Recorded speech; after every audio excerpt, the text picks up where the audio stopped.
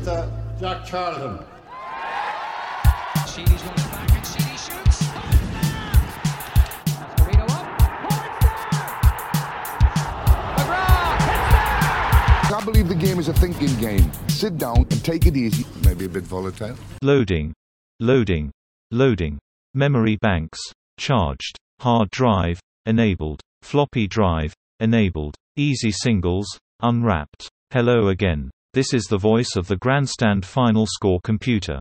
I've been dragged out of storage to guide you through the final stages of Mexico, 86. So let's go. Right, let's crack on to the final games of the group matches with their dizzying permutations. Remember, that's the top two in each group that are going to go through, but they'll be joined by four of the best third place finishers. So let's start with Group A. South Korea, 2. Italy, 3. Altobelli still scoring. He got two of the goals in that. It looked like he had gotten the third goal as well, actually, but it was an own goal. In the end, he missed a penalty in that game also. South Korea gave them a good run for their money there, though. Their second goal was a very nicely worked set piece from a free, actually. Open the shot and doing so.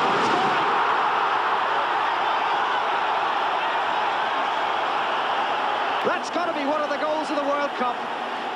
Argentina, 2. Bulgaria, 0.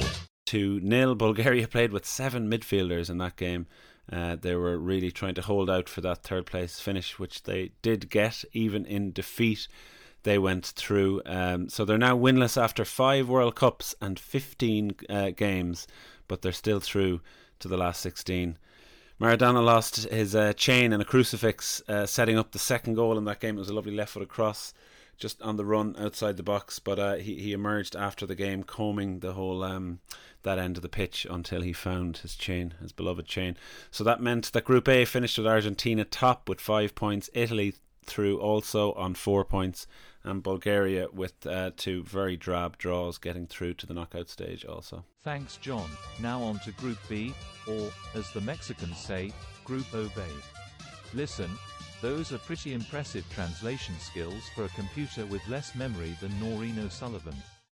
And unlike Group A and Group B, the top three are already decided. Iraq have lost their first 2 games to Paraguay and Belgium, so there's no way they can catch either of those sides.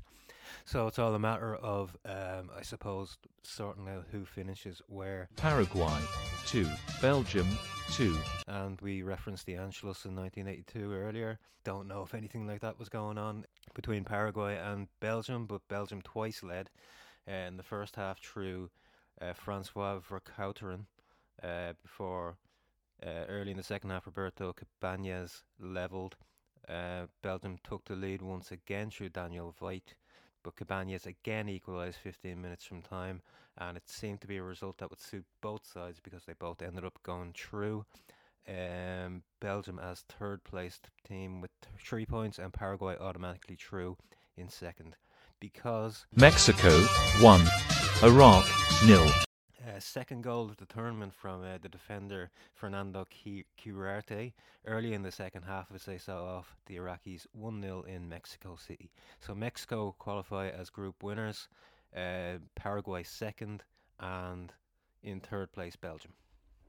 Yeah, and moving on to Group C. France, 3. Hungary, 0. Very impressive again, once again from France. Comprehensive 3-0 win. And it just shows you how, I guess, forgiving this 2014 format is, that if Hungary had held on for, I think, a 1-0 defeat, they could still have gone through despite losing their opening game 6-0. But unfortunately, they're heading home with 2 points from their 3 games. USSR, 2. Canada, 0. This is really the Soviet reserve team. The veteran Blokhin, Blokhin gets a run out. He scores, actually injures himself very badly in scoring. And will miss the rest of the tournament. This is one for Mervyn Taylor. If you told him that you were going to watch a TV show containing people called Randy Samuel, Randy Reagan and Carl Valentine, he might have been reaching for the legislation, but in fact those are just 3 members of the Canadian team for this game. Reasonably respectable outing for the Canadians. Didn't manage to score a goal in the tournament, but they're heading home with 3 reasonably competitive performances. Right, so Group D, Northern Ireland needed something out of a game from Brazil. I'd say a draw might have even gotten them through as one of the better third placed teams. They've already got 1 point. Alas, it was a 3-0 loss versus Brazil for them. Yeah, what John said. It was 3-0. There was a couple of chances in the game for Clark, who was up front in a 4-5-1, and Whiteside, who missed a sitter in that game as well, but they couldn't convert. So Brazil went through with goals there from Muller, Josimar and Careca, with a nice backheel for the third goal. It was Pat Jennings' final appearance, his 119th cap, Turlock, on his 41st birthday. And he had been, like, the affection with which he's regarded is really apparent at the final whistle from both teams and from the Mexican fans. He's really applauded to the rafters and pretty much carried shoulder high off the field. To be honest, I think he's at fault for a couple of the goals here, but kind of understandable given that he hasn't played regular first team football for probably 6-9 months before this. But he was still very much at the height of his powers in the qualifying. His performances away to Romania and away to England were just astonishing. Some of the best goalkeeping I've actually ever seen from a man who was already 40 at that point. So while he's possibly just passed over the hill, this is actually his last game of professional football, but he goes out and is widely remembered as one of the greatest goalkeepers in the history of the game. 3-0 to Brazil. Careca scoring after 15 minutes. Jose Mar with a spectacular goal just before half-time. And then Careca again 3 minutes from the end. But as I said, it could have been 6. And we have to thank the great Pat Jennings for the fact that it wasn't. A superb display and goal from the big man. His 119th cap. And the only sadness as we say goodbye to Mexico 86 is that we must also say goodbye to the big man from Newry. Yes, that commentator was Mike Nesbitt, future leader of the Ulster Unionist Party. Honestly, I turn my back on you people for 30 years and commentators are politicians, and David Icke is the son of God. Anyway, Algeria, 0. Spain, 3.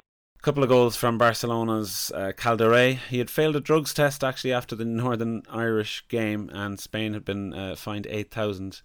But I believe they successfully argued that it was antibiotic treatment for diarrhoea, so he was cleared to play in the rest of the tournament. A couple of goals in that fixture against Algeria anyway to make it 3-0, and that saw Brazil and Spain qualify as the top 2 teams in Group D. And in Group E, on the final day, Denmark play West Germany and Uruguay play Scotland in what is effectively 2 separate mini tournaments. Denmark and West Germany are already through from the first 2 games, so it's all about who finishes first, who finishes second. Denmark have 2 wins, West Germany have a win and a draw, so a win for West Germany would see them top the group. Uruguay and Scotland, Uruguay have 1 point, Scotland have no points. So basically all Scotland need to do is get a win and hope that the third place allocation works in their favour. You know what, Dave? Why don't you take this one, while I knock back a quick can of 1 Cal? 1 Cal, the metallic taste of the 80s. 1 calorie, 0 flavour. The answer to the question, what if you could bottle despair? So, not great news for Scotland going into the game because Charlie Nicholas has been ruled out after the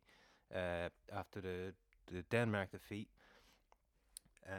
But they get a slice of luck. In the first minute, Batista is sent off for a heavy tackle on Strachan. And again, we kind of talked earlier about how difficult it is to get sent off, and it's a superhuman effort to get sent off in the first minute of a game. In 1986, it might be possible now, it's still difficult. In 1986, it was basically probably godlike behaviour, godlike misbehaviour even. So Scotland played virtually the entire game against 10 men. Uruguay manager Borras, after the game, called referee Quinu a murderer. I think that was maybe a bit of an exaggeration. Again, as we saw in the West Germany game and in the Denmark game, Scotland missed a lot of chances, and Uruguay managed to hold out for a draw that sends them through, despite not winning the game. That 6-1 defeat and playing most of the group stages with 10 men. Jim McLaughlin, he was scandalised on RTE by Uruguay's behaviour, saying, "I'd rather my children watch the werewolf film." Or I think Video Nasty is what they called them. There were a few good werewolf films at this time. He could have sent them to watch Wolfen, which is a terrific film from I think 1982. An Uruguayan werewolf in Mexico City. A lot of outrage after that game, Dave. Alex Ferguson had some strong words about the Uruguayans. Yeah, he said it's just not part of football. It's the whole bloody attitude of the nation. You can see that attitude there, the whole thing.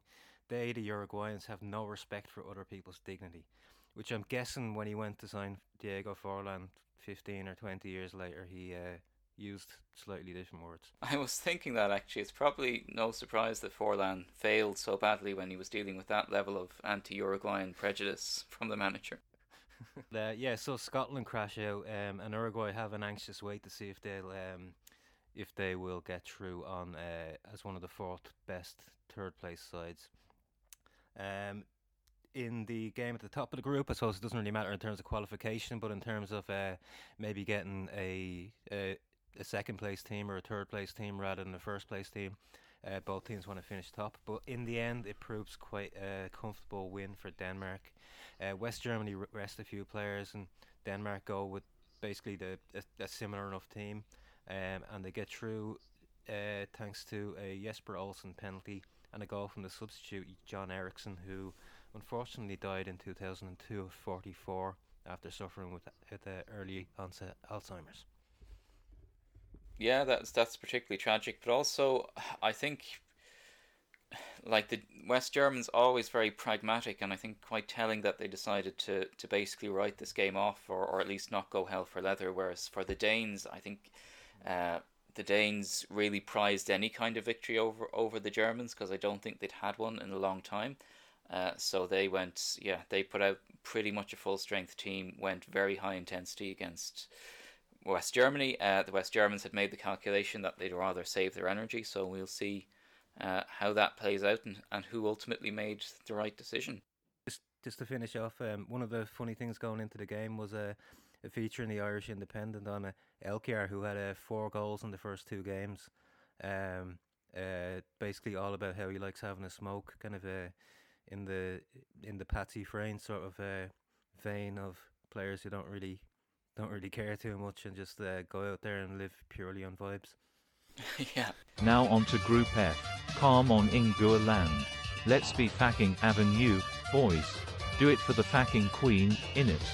Bobby Robson doesn't include Brian Robson for this game. He insists that the responsible thing is to send Brian Robson home at this point, given the nature of his injuries. That causes a huge amount of dissent in the English camp, because the players almost have this cargo cult attitude to Brian Robson, where he has to be in the team even if he's effectively only got one arm. They're insistent that he can play after being patched up. Bobby takes, I think, the very reasonable decision to leave him out. And so with a reworked midfield of Reid, Hoddle, Trevor Steven and Steve Hodge, and really having to win the game to go through, England do win the game extremely comfortably. And Gary Lineker, the Barcelona striker, finally, like the team, clicks into gear. He scores 3 really opportunistic strikers' goals in the first half. Poland not really at the races at all. They have a few shots from long range, but despite being trounced 3-0, Poland, as I said, with this forgiving format, once again go through in third place. And of the 4 teams, it's Portugal who miss out. They're badly beaten by Morocco. Morocco, in fact, win the group against all odds with a 3-0 win. Kyrie, I think is how you pronounce it, he scores 2 absolutely fantastic goals in this game. One is a beautifully controlled side foot volley, that's well worth checking out, and he scores them within minutes of one another after 19 and 26 minutes. And then Mary Crimau of Le Havre clips in a 3rd goal to really seal for Morocco. Diamantino scores a terrific consolation, a remarkably well judged chip that clears a defender on the line, very similar to a goal I saw Ariel Ortega actually score at Lansdowne Road many years later. But Portugal crash out, Morocco go through as group winners, England go through in 2nd place, and despite really clearing stadiums left, right and centre, Poland managed to creep through as one of the best third place finishers. Okay, let's get through the last 16 in super fast time. Do you want to run us through it there, Turlock? Whoa there, JB. Never send a man to do a scoreline computer's job. If anyone's gonna rattle through these games, it's gonna be me, bucko. Let me just flex my circuit boards. Here we go. Mexico, 2. Bulgaria, 0.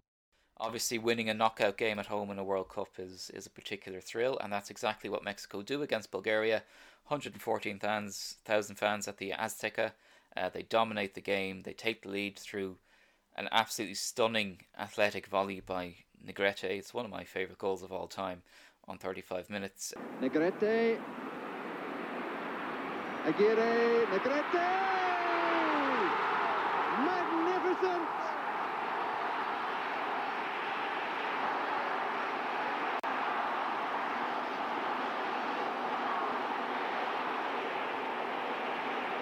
What lovely control between Aguirre and Negrete, and a spectacular finish.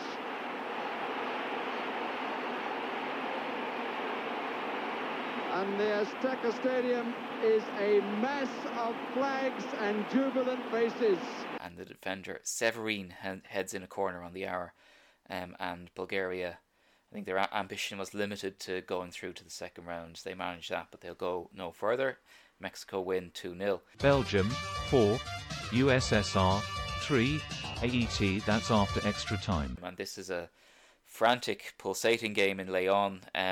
Belanov has the ignominy, I suppose, of scoring a hat-trick but still going out, as the USSR are defeated 4-3 after extra time.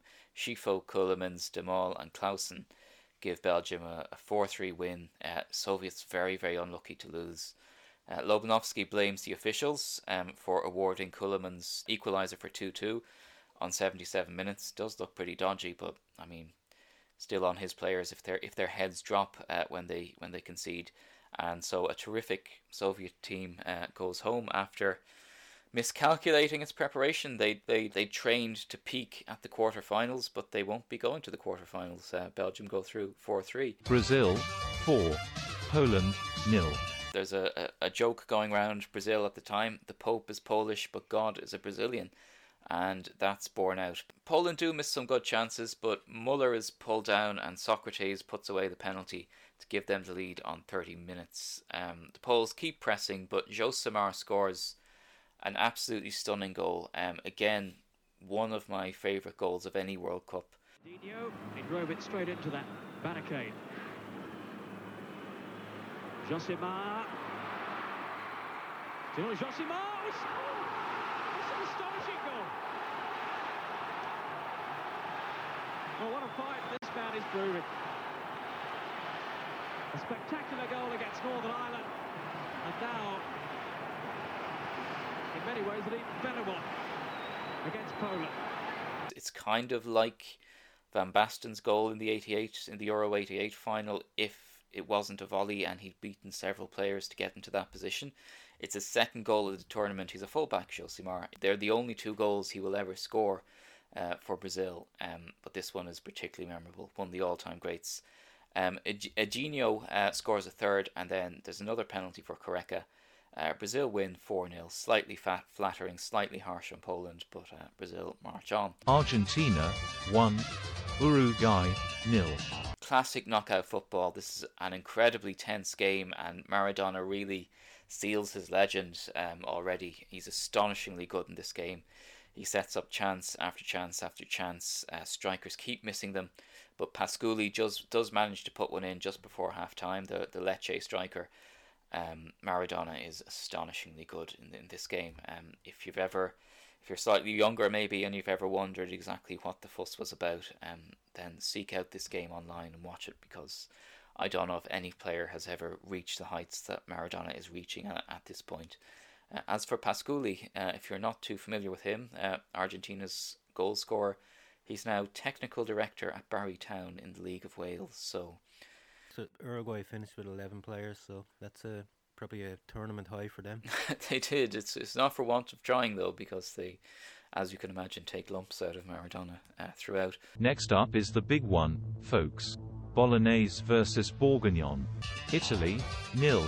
France, 2. Oh la la. People really looking forward to this one. It was a bit of a damp squib at the Olimpico. The world champions crash out.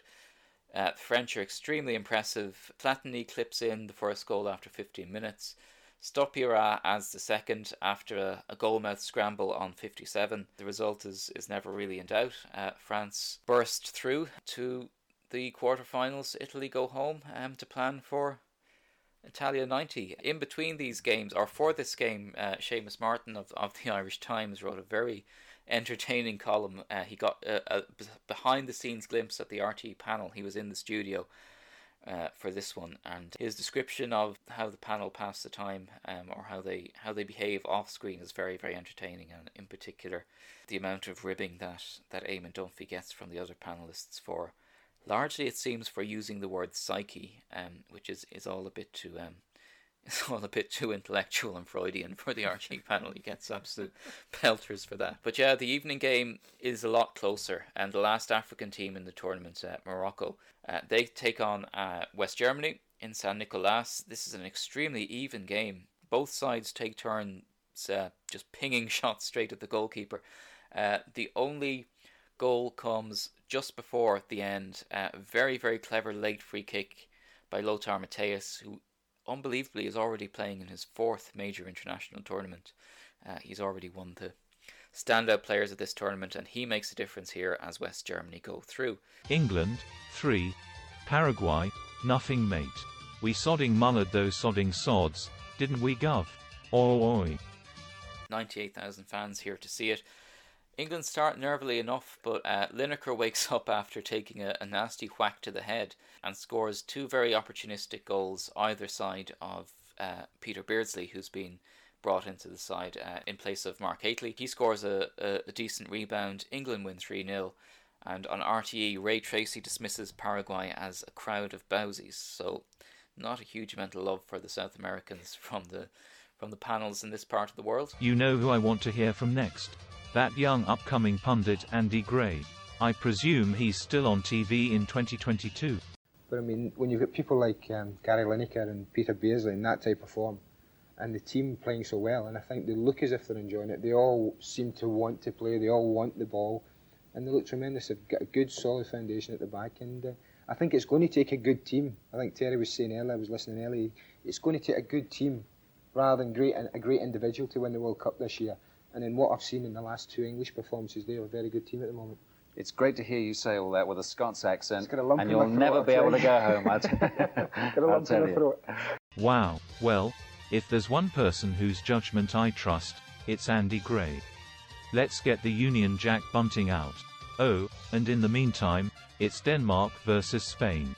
Probably, if anything, the most anticipated. After making a brilliant start and after dominating the opening stages, Denmark, well, really, they just collapse.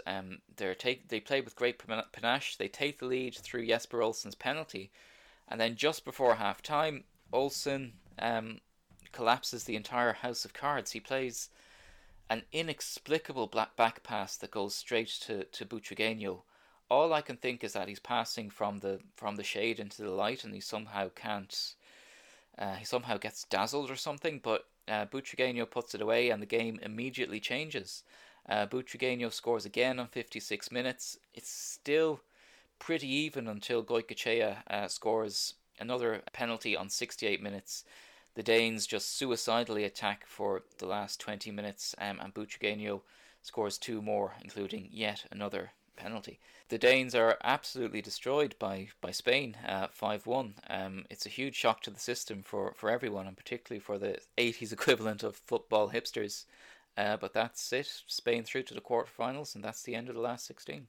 Okay, so that leaves us with 8 teams left for the quarterfinals: Brazil, France, England, Argentina, West Germany and Mexico, and Spain and Belgium. A little look at the world of football outside of the World Cup. Ian Rush seems to be set to move to Juventus for a British record transfer fee.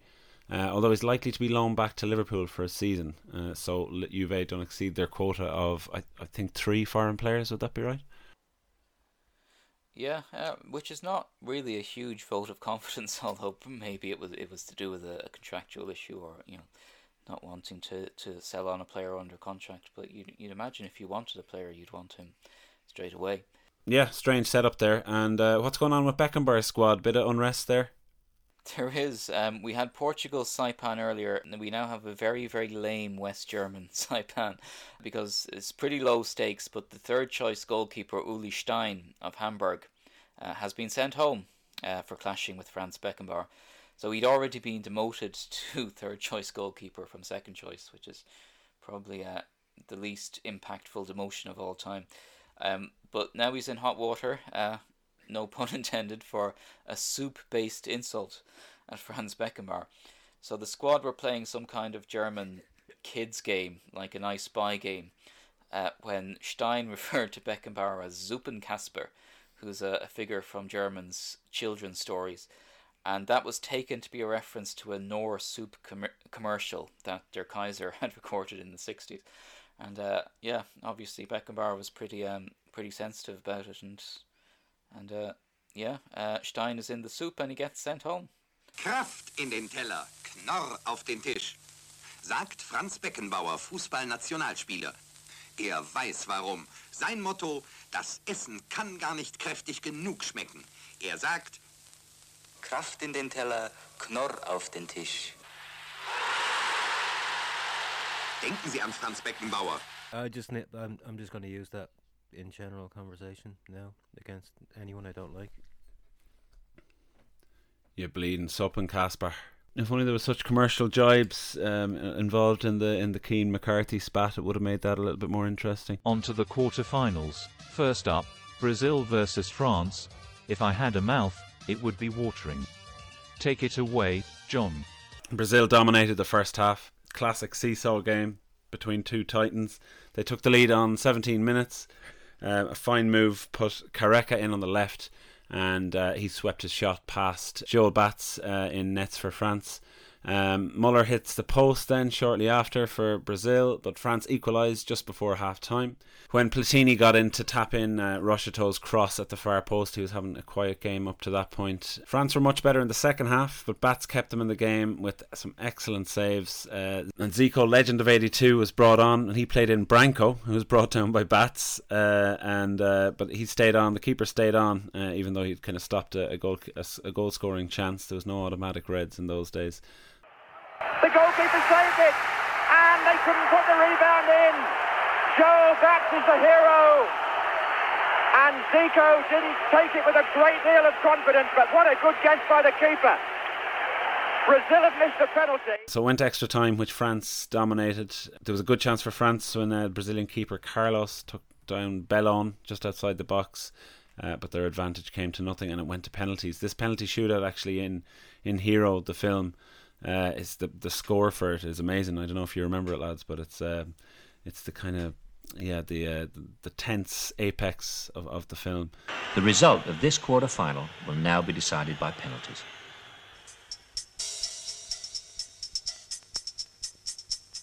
Socrates blows out on the first Brazilian strike. Stopira scores for France. Alameo for Brazil. Amoros for France. This time Zico gets it right. Belloni scores. Branco for Brazil. 3-3. Platini lives a moment of private hell on his birthday, seen by 1 billion people live around the world. Julio Cesar for Brazil. Joel Batz cannot believe his luck. Score still 3-3. The final responsibility rests on the shoulders of Luis Fernandez, so long a mainstay for France. The most important single kick of his life.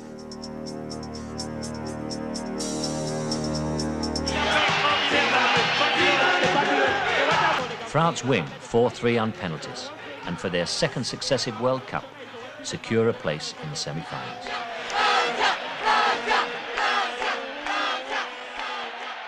Thanks to Michael Caine for taking over comms there. Real name? Morris Micklewhite. Not a lot of people know that. Checks in the post, Michael, me old mucker. Anyway, on to West Germany, Mexico. There's signs that the Mexicans are kind of satisfied enough with getting to the quarterfinals, and certainly signs that there's a bit of fatigue there, but there is still an enormous crowd and an enormous anticipation around this game, particularly as the West Germans are seen as being a little bit vulnerable. The game goes to extra time. It's 0-0. It's played again in very, very hot conditions in Monterrey. Germans can't break down the Mexicans, the Mexicans can't break down the Germans, but the Germans do lose Thomas Berthold after 65 minutes when he's sent off for a second bookable offence. But unfortunately, that the Mexicans can't retain that advantage, because when the game goes to extra time, Javier Aguirre is also sent off to even things up. And the penalty shootout, unfortunately, the Mexicans, like many an international team before them, come up against the Germans. Just total ruthlessness and professionalism in the penalty shootout. The Germans put away all their 4 penalties. Only Negrete scores for Mexico, and so it ends up with that very unusual penalty shootout scoreline of West Germany 4, Mexico 1. But the atmosphere after this game, and Con Houlihan reports on this actually in his column, is weirdly celebratory. Mexicans, I think, are very, very proud to have gone to the quarterfinals and to have put it up to one of the great teams of European football, so they can exit with their heads held high, and I think without losing any face. Okay, now on to what Jack Charlton has called the game nobody wanted. 4 years after the Falklands, Argentina and England take their differences to the pitch. Dave, tell us what happened. Okay, so obviously Jack expects perhaps something to happen off the pitch, but I think absolutely everybody will remember what happened on the pitch, because Maradona scored what can only be described as 2 of the most astonishing goals and most famous goals in the history of not only the World Cup, but I think just football in general. Teams went in all square at the break, but 7 minutes into the second half, something quite interesting happens. Maradona just walked away from Hoddle then. Valdano out and Maradona! They're appealing for offside. The ball came back off the foot of Steve Hodge, and Maradona gives Argentina the lead. I think we call it the hand of God. One of the most iconic goals in football history is 6'1", midget Peter Shilton comes out and is easily outjumped by the 5'4" giant Maradona, and he may touch the ball with his hand. There's no conclusive proof, but the English say that he's handled the ball into the net. The referee's not convinced. 1-0 to Argentina. Within 4 minutes, Maradona does this.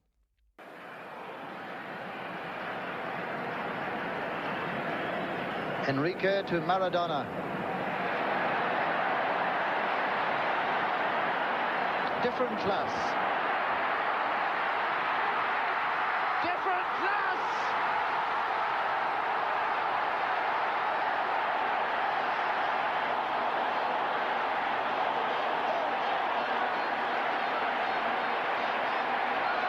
When they talked about the great players of World Championship football, this man will be on a pedestal. Oh, just the movement, unbelievable. That turn at the start of that goal, you could just watch it on repeat for the rest of your life, really, couldn't you? And I think for Ireland fans, having recently become acquainted with Jack Charlton, how do we feel about his tip to put Peter Reid on Maradona, considering how easily he was ghosted past for that iconic goal? Well, I don't think there was anyone in the English squad who was going to be able to mark Brian Robson would have stopped that happening, surely, Turlock. Brian Robson would have summoned his godly powers and smote him. I think Brian Robson would have broken his other shoulder if he'd been left on his arse like that. I mean, it's all been said over the years about this goal, but there is I did once read an Argentinian account of this goal, which I think summed it up really well. It said something like there was, it was like a great piece of classical music in that it was exactly as complex as necessary and as simple as possible. There's almost like a supernatural intelligence at play here. Maradona has always protested that he was trying to lay the ball off to Valdano, but he just never got the opportunity and decided ultimately just to try and, at the last minute really, just to try and beat the last man, beat the keeper and finish it. He beats, I think, at least 2 English players twice here. When you watch it back, it's over kind of disappointingly quickly. It's he runs from the halfway line in a few seconds, really, and you kind of have to watch it back again and again to appreciate all the different little flourishes that go into making this goal. But yeah, I mean, I must say that I think English fair play is a very overrated concept. But reading all the English accounts of this game afterwards, obviously they're very, very salty about the first goal, but every single one of them I think acknowledges that they've witnessed one of the greatest sequences of football of all time. How do you feel about Maradona's claim that he was looking to offload it to Valdano? Because I think we all know about Maradona and his his personality and everything like that, but as a footballer, I don't think he was ever particularly selfish, so I kind of believe him on that. Yeah, I believe him, and I also think it was probably a bad idea given that Valdano had missed so many chances in this tournament. So yeah, we could well have been looking at another result if he hadn't taken it all the way. Just kind of before we move on, I think we played the Jimmy McGee commentary earlier, and I think it's probably worth just reflecting on just how good it was. The goal itself was it was genius, but it was also very simplistic, and I think Jimmy really got that across. There's so much sort of silence in that commentary. He's not narrating every single second. He just kind of leaves it and just lets it breathe, and I think that's just an amazing talent for a commentator to have. Yeah, Jimmy McGee is up there with Maradona for me. Legends of the game. England tried to stay in that game. They got a couple of wingers on, Waddle on the right and Barnes on the left. Barnes made an instant impact and crossed for Lineker to head his 6th goal of the tournament with 9 minutes to go. So England were still in with a chance, but Argentina actually had another good chance to put it beyond them. Maradona set up a chance for substitute Tapia after an incredible pirouette. Shot somehow stayed out after hitting the butt of the post. And then with 2 minutes to play, Barnes jinked past Enrique to the byline, fired over a cross which Alarticachea somehow nicked off Lineker's head under the crossbar, and that was it. 2-1. England lose amid much recrimination. Yeah, I think, to be honest, it's remembered as a game that was settled by that contentious handball and also that late freakish clearance by Alarticachea. But having watched the game back in full, I think England very, very, very flattered by 2-1. I think Argentina and particularly Maradona destroyed them throughout. Just for me, Margaret Thatcher, Dennis Thatcher, Mark Thatcher, your boys took one hell of a beat. Well, we knew the danger, and so it was proven to be. In one way or another, a man called Maradona has put us out of this World Cup. From us, cheerio. Cheerio, Des. Well, Euro 88 is coming up soon. And who's gonna stop us there?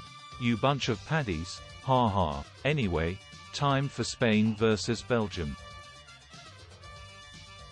Belgians took the lead with a diving header from Jan Keulemans, but it was very much Spain's game from that point. Belgian goalkeeper Jean-Marie Pfaff kept them in it for long periods, but he was beaten in the 86th minute when a free kick was pulled back to Juan Antonio Senor, who had come off the bench at half-time, and he smashed a shot past the goalkeeper. Game went to extra time. Spain probably again had the better of it, but like a couple of other of these quarterfinals, this one went to penalties as well. And Pfaff really stood up in the shootout. He saved the second Spanish penalty from Eloy. Every other penalty was scored, leaving Leo van der Elst to fire in the winning penalty. And Belgium, again, as I said earlier, after having come into the basically flopped their way into the tournament and you know, just about got through the group stages, are now on the cusp of something very, very big. And that's the quarters wrapped. We'll take a brief sojourn over to Las Vegas, where Barry McGuigan fought Steve Cruz. It was a defence of his WBA title and his crack at, cracking America. And it was the early hours of a Tuesday morning. A lot of bleary-eyed Irish people keeping an eye on that action. And it went all the way to the final round. McGuigan fell a couple of times in that 15th round, and that seemed to be what kind of ultimately lost him the fight. Is that right, Turlock? Yeah, and this is a shock defeat. He loses on points. He was carrying a couple of injuries into the fight. People really afterwards kind of lambasting Barney Eastwood and his management and his strategy in fighting outdoors at Caesar's Palace in absolutely sweltering conditions. Even Steve Cruz, the kind of, as he said, slight journeyman who defeated him and was obviously much more used to those conditions, said it was absolutely brutal. It was barely survivable. It was almost impossible to fight in. McGuigan is taken to hospital at the end of the fight, but Cruz wins on points, and that pretty much, there's a couple of comebacks, but that's pretty much the end of McGuigan's career. This is remembered as one of the great title fights, despite the energy sapping conditions. I think it was voted Fight of the Year. Jimmy McGee had a great few days, having commentated on the Argentina-England game. He also jetted across the border for this bout in the middle of a World Cup. So red letter week for Jimmy McGee, but unfortunately he can't bring McGuigan any luck. And it's a devastating defeat for, as Dave was saying earlier, one of the people who'd really popularised professional boxing in Ireland and was a hero really island-wide. One of the rare sporting heroes of the time who transcended every kind of divide on the island. But he loses his title at Caesar's Palace. The post-mortem may have ended, but the recriminations remain. Here in Clones, the feelings are that it was a disastrous decision to locate the fight in the middle of the Nevada desert in conditions utterly unsuited to Barry McGuigan, a decision dictated by financial considerations and not by good, sound boxing tactics. I'm glad it's over. I think it should never have taken place. It's complete and utter miscalculation. The middle of the Sahara Desert, the hottest place possible for someone brought up in this. Right, so back to the football. Semi-finals, France, West Germany was the first game up. Do you want to run us through that there, Turlock? Yeah, again, extremely anticipated game. I think people are looking forward to a repeat of 1982, the classic semi between France and West Germany. We don't quite get that, but this is still a very, very interesting match. Before the game, Jimmy Greaves on ITV is asked if the French should be worried about the Germans, and he says, "I've been worried about the Germans since a doodle bug landed at the bottom of our garden," which people got annoyed about, but I think it's quite funny, to be honest. Before the game, Battiston and Schumacher shook hands and made up for the notorious 82 foul of Schumacher on Battiston, about which Greavesy says Schumacher got kicked out of the Gestapo for cruelty, which I think is in poor taste, to be honest. Rolf is sent to man Mark Platini in this game, as he had done in the 1983 European Cup final, and Platini doesn't really feature in a decisive way. The French look strangely listless in this game, and as so often happens in the World Cup, the goalkeeper who's had a great tournament makes the crucial error. After just 9 minutes, Felix Magath, that one, touches a free kick to Brema, and his left-footed drive goes straight through Joel Batz. It's a terrible error, really, particularly at this business end of the tournament. Batz does make some saves to keep the French in the game before Platini has a goal ruled out for a clear offside. Bossis, who missed the decisive penalty in 82 in that semi, he misses an open goal. That's as good as it gets for the French. In the last minute, Schumacher saves a desperate volley and he hurls the ball 50 yards. It gets prodded through to Rudy Fuller. He lifts it over Batz and rolls it in. Very cool finish on the death of a World Cup semi-final. And that's it. The French are dumped out. West Germany go through 2-0. A very functional West German team, I must say, just playing really good tournament football, have made it all the way to the final. After this game, Eamon Dunphy is scathing about Michel Platini. He accuses him of cowardice. And John Giles needles Eamon again about that word psyche. He says, my psyche has suffered when because France have gone out. Things are heating up in Donnybrook, but they're going to boil over very shortly, as we'll hear after the next semi-final. Now, let's see if Belgium can do what Peter Reid couldn't, and stop Maradona. It's Argentina-Belgium in the second semi-final, and if we talked about West Germany being a functional side, then I think Belgium very much fall into the same category, albeit instead of Lothar Matthäus, Belgium have Enzo Scifo, who is just a little bit of a class above in terms of creativity and football in general. So going into this game, there's Carlos Bilardo says Maradona's biggest flaw so far has been his willingness to help out in defence, which if anybody has watched Cristiano Ronaldo play, that's a corollary. So he says he told him before the English game to stop marking and just go forward, and apparently it worked. So it was a game that Maradona completely just took over and dominated. I don't know if anybody's seen the famous photograph of Maradona taking on 6 players. I know it's maybe a little bit deceptive because it's from a free kick and he doesn't actually dribble through all of them, but it's just an iconic photograph, and it kind of sums up how the game went. It was basically Belgium just trying to stop Maradona and hope that none of the other 10 Argentina players actually did anything. But Maradona broke the deadlock 6 minutes after half-time. Burruchaga stabbed a lovely ball through. Maradona beat 2 defenders, and he flicked it past Faf to make it 1-0. Just before the hour mark, Maradona put the seal. Maradona going at them again. Brilliant run by Maradona. Fantastic goal. Unbelievable. World class in the best sense of the phrase. He picked the ball up about 40 yards out, and he cruised past 2 players before clipping a smart finish past Faf, who must have been sick of him at this point. I actually watched the game back in full, and I don't think it's a complete Maradona masterclass. It's not like he's on the ball every single second. It's more of a cagey match than that. Belgium are sitting back an awful lot. Again, as I mentioned earlier, Maradona is actually a fairly unselfish player. He tries to bring other people into the game constantly.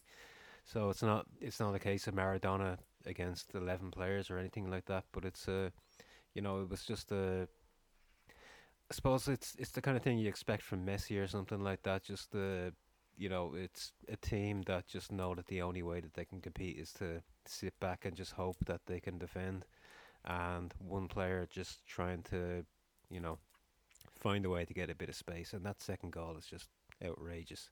Like, as I said, the guts of 40 yards, beats 2 players and just finishes with such ease. It's just wonderful to watch. And again, Belgium have done extremely well to get to this point, and they probably knew that their luck maybe was up, but they put up a really stout defence, and it was it's a good game to watch. Grand, that's the semis wrapped. So we've got obviously an Argentina-West Germany final. But before we get to that, there's a few stories back home to talk about. There's 3 major stories. First of all, the divorce referendum took place on the 26th of June, the day after the semis, with results announced on the 27th. And by a 2/3 majority, it's a decisive no. So, what seemed unthinkable a fortnight ago, if pollsters and many observers were to be believed, has now happened. The divorce proposals brought forward by the government, with the one dissenting voice, that of Paddy Cooney, have been roundly defeated. It's almost a landslide. Before the results are even complete, the focus will inevitably shift to the political stage, with questions begged about the wisdom of the government putting this referendum forward at all. We've been speaking to a number of opponents of divorce. We'll hear from the divorce supporters in a moment. First, Fine Gael's Alice Glenn. I am delighted indeed, and give thanks to God for having the people delivered from the evil of a divorce culture. So what did you make of the fallout of that result, Turlock? Yeah, it's a kind of there's been a palpable shift in the polling. I think Fianna Fáil's policy of neither supporting the referendum nor formally opposing it kind of wore away in the last week or so, and I think a lot of kind of partisan Fianna Fáil support swung behind the no side. So it's obviously a huge defeat and a huge blow for a lot of women's groups who were very hopeful of a yes vote, and of I guess giving a lot of women a route out of abusive relationships, and giving people, I guess, more control over their lives. In the wake of the results, there's, I guess, a sort of mitigating package of legislative measures being discussed, including this one really shocked me when I read about it: a raising of the marriage age to 18. At this time, the marriage age for boys, really, for men, was 16. For girls, it was 14. So there was more or less cross-party support for raising that to 18 in the wake of the defeat of the divorce referendum. But one divorce that has gone through is Eamon Dunphy's divorce from RTE, because on the eve of the final itself, we have the third place playoff between France and Belgium in Puebla. Very entertaining game. France win 4-2 after extra time. But that's only half the drama, because much like his future idol Roy Keane, Eamon is about to storm out of the team on the verge of a big occasion. As would become their tradition, RTE had handed over duties for the third place playoff to the comedy department, in this case Dermot Morgan and Bruce Shields. Whether Bruce Shields qualifies as the comedy department, I'm not entirely sure. Maybe but, that was the lineup. But that anyway, is maybe one case where you can put comedian in inverted commas, Dave. Yeah, I've changed my mind. Yeah, well, what followed anyway, according to Dunphy, was an abusive and gratuitous depiction of RTE's World Cup panel, which showed him as a hand puppet on Ray Tracy's lap. Ray Tracy was in on this, actually. And it showed John Giles, Dunphy said, as a monosyllabic illiterate. They also had Dunphy loudly castigating Platini for being anonymous in the game, the joke being that Platini wasn't actually playing. So viewers tuning in to the final coverage would find Bill O'Herlihy, John Giles, Ray Tracy, Jim McLaughlin kitted out in their Sunday best, but no Amo. And his absence was noted, and when the Irish Times' Seamus Martin called RTE for an explanation, they wouldn't give one. But it turned out that Eamon was actually demanding a public apology from RTE before he'd appear again. He said he was doing them a favour by appearing on TV. He was a print journalist, and appearing on TV was a favour to the nation, apparently. Dermot Morgan said he was flabbergasted by Dunphy's reaction, and that the subject of an impersonation is hardly the best judge of its quality. So, yeah, fireworks in Donnybrook.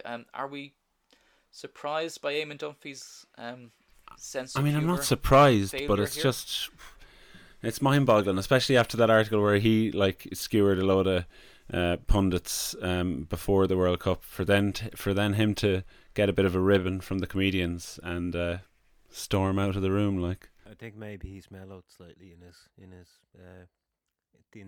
the intervening decades.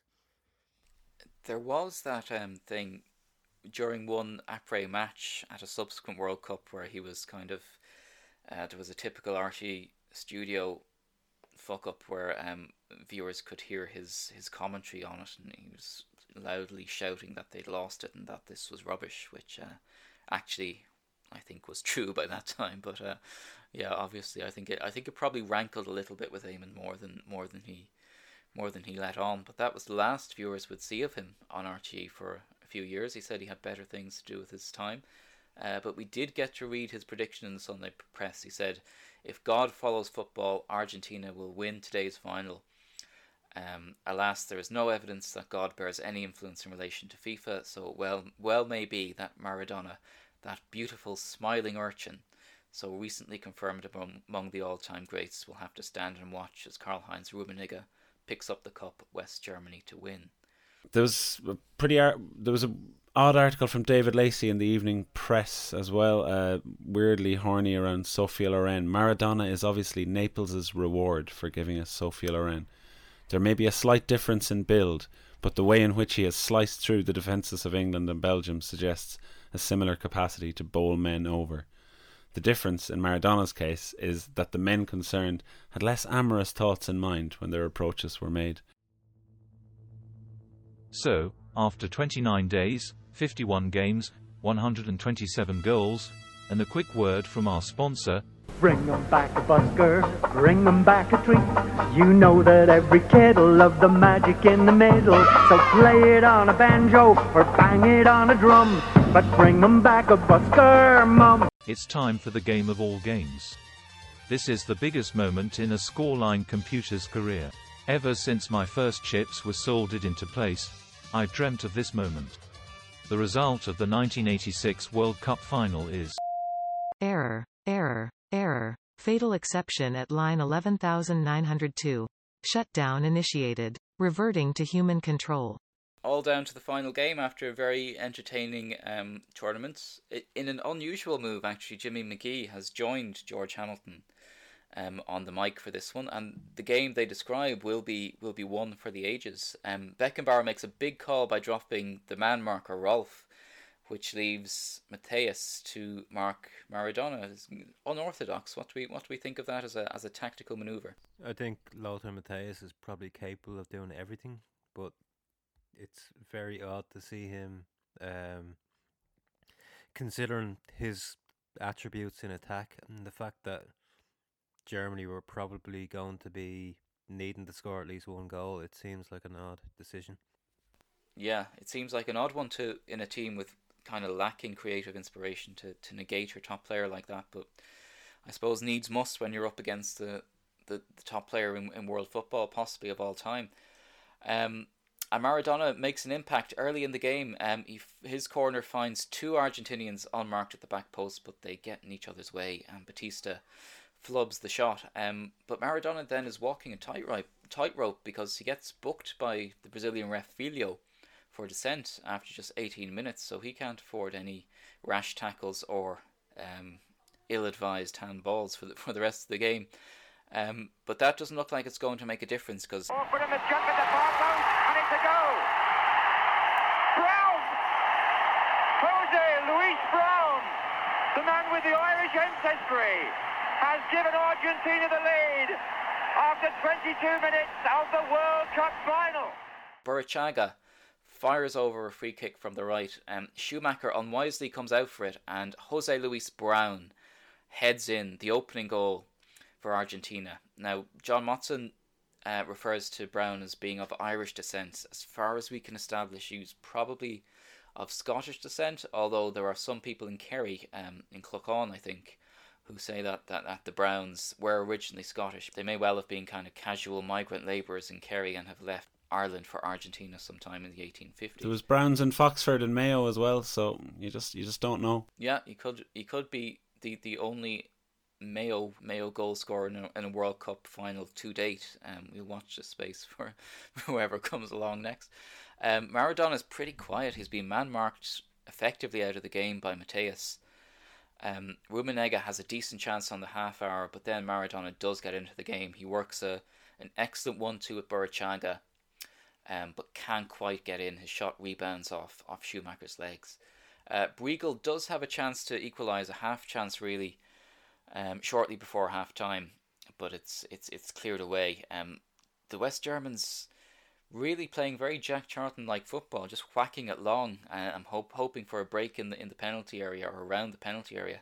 But Argentina are well on top, even with Maradona completely shackled at half-time, which just, I suppose, goes to prove that ultimately they weren't a one-man team. At the break, with Argentina leading 1-0, West Germany sent on Fuller for Klaus Allofs. Fuller has been something of a super sub in the tournament to date. It doesn't really change the flow of the game. Argentina keep opening them up, and West Germany just keep relying on set pieces and long balls. After 55 minutes, Maradona, that's the speciality pass that they have, of just moving the ball on to the next player. Hector Enrique found Valdano, and they've got players up here. Valdano! 2-0 to Argentina. The Azteca salute the South American side who may now become world champions. Valdano, who's been extremely wasteful in this tournament, slides this one casually past Schumacher for his 4th goal of the tournament, when really he might have had 10 if he'd put away half his chances. But that makes it 2-0 to Argentina, and with West Germany really barely able to work a foothold in the game, that looks like it's going to be decisive. Just after the hour mark, Dieter Hoeneß, whose brother Uli played in the 74 final, rather ancient-looking target man. He comes on for Felix Magath, who I think this might have been his last performance, Magath's last game of professional football. Germany are clinging on. Valdano and Burruchaga both come close before a West German set-piece finally pays off in the 73rd minute. Driven, Fuller, Rummenigge, goal! Karl-Heinz Rummenigge. With 17 minutes to go, he's got one back, and West Germany have a foothold again in the final. Brema's corner from the left is headed on by Fuller, and Rummenigge forces it over the line with his studs. Very scruffy goal, but it gets West Germany back in the game. Dunphy's prediction seems to be paying off. Dunphy's prediction does seem to be paying off. He did say that Germany would pose a threat from set pieces, and that's just re-emphasised in the 83rd minute, when it looks like Argentina have let the World Cup slip through their fingers. Fuller trying to take up a near post position here. Brema curls it awkward. Oh, it's there!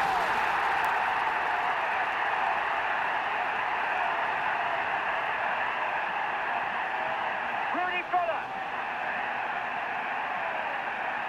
Germany have equalised.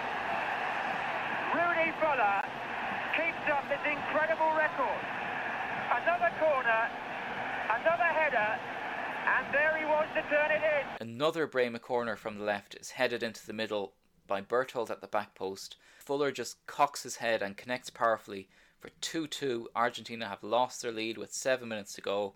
They've been absolutely mugged by a team that's really just hung on throughout the game and hoped for a break from a set piece, and that's exactly what's happened twice.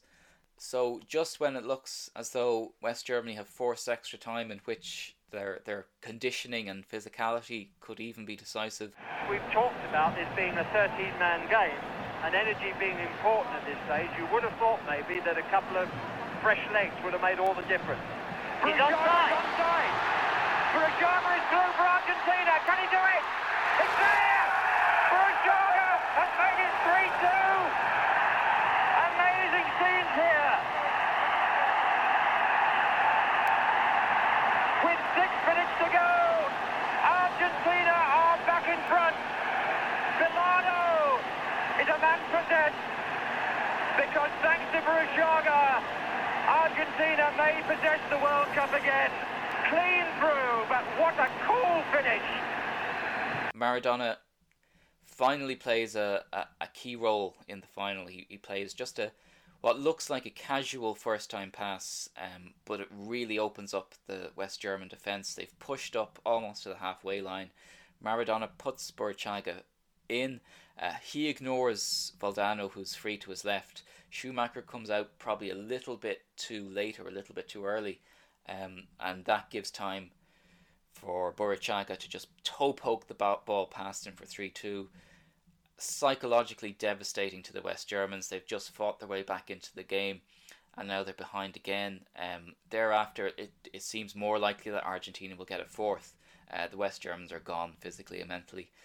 In stoppage time, Bilardo sends on Marcelo Trobiani for his only 2 minutes of the tournament, and his only involvement is an absolutely outrageous back heel that should set up a fourth, but Enrique fluffs the final ball.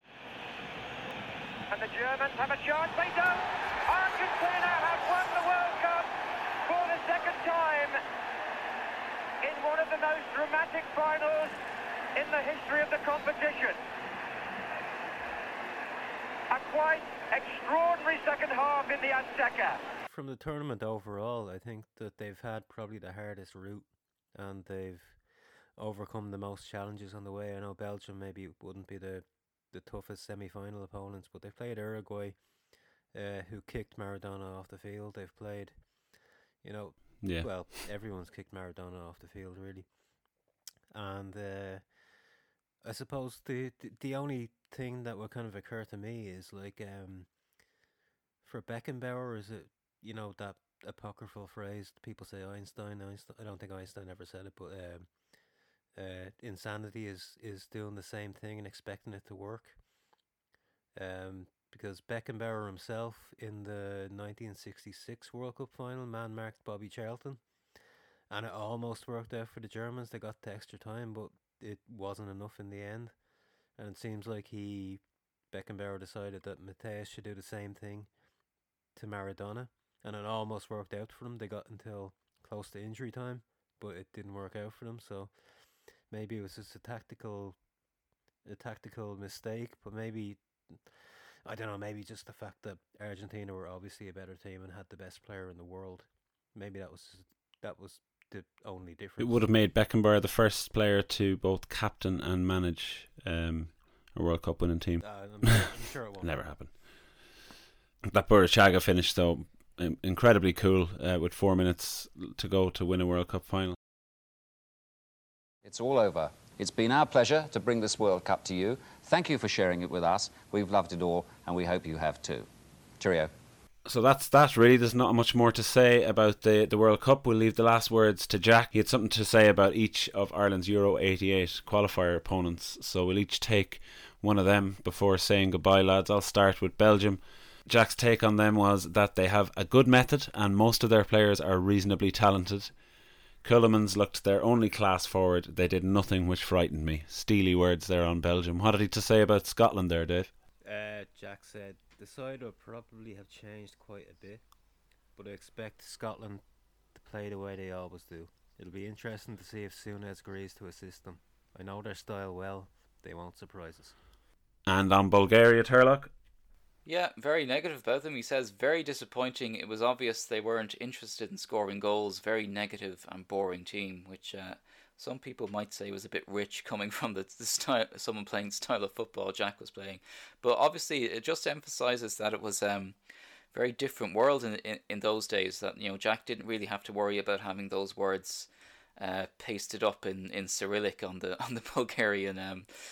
Bulgarian dressing room wall, because obviously it was a much more kind of closed off and hermetically sealed kind of footballing world at that time. But yeah, we'll see if Bulgaria do cause Ireland any problems. We'll leave it there then, I think, lads. We can find out what happens on the next episode of Back to Jack when we'll be launching into the Euro 88 qualifiers. Thanks very much, lads.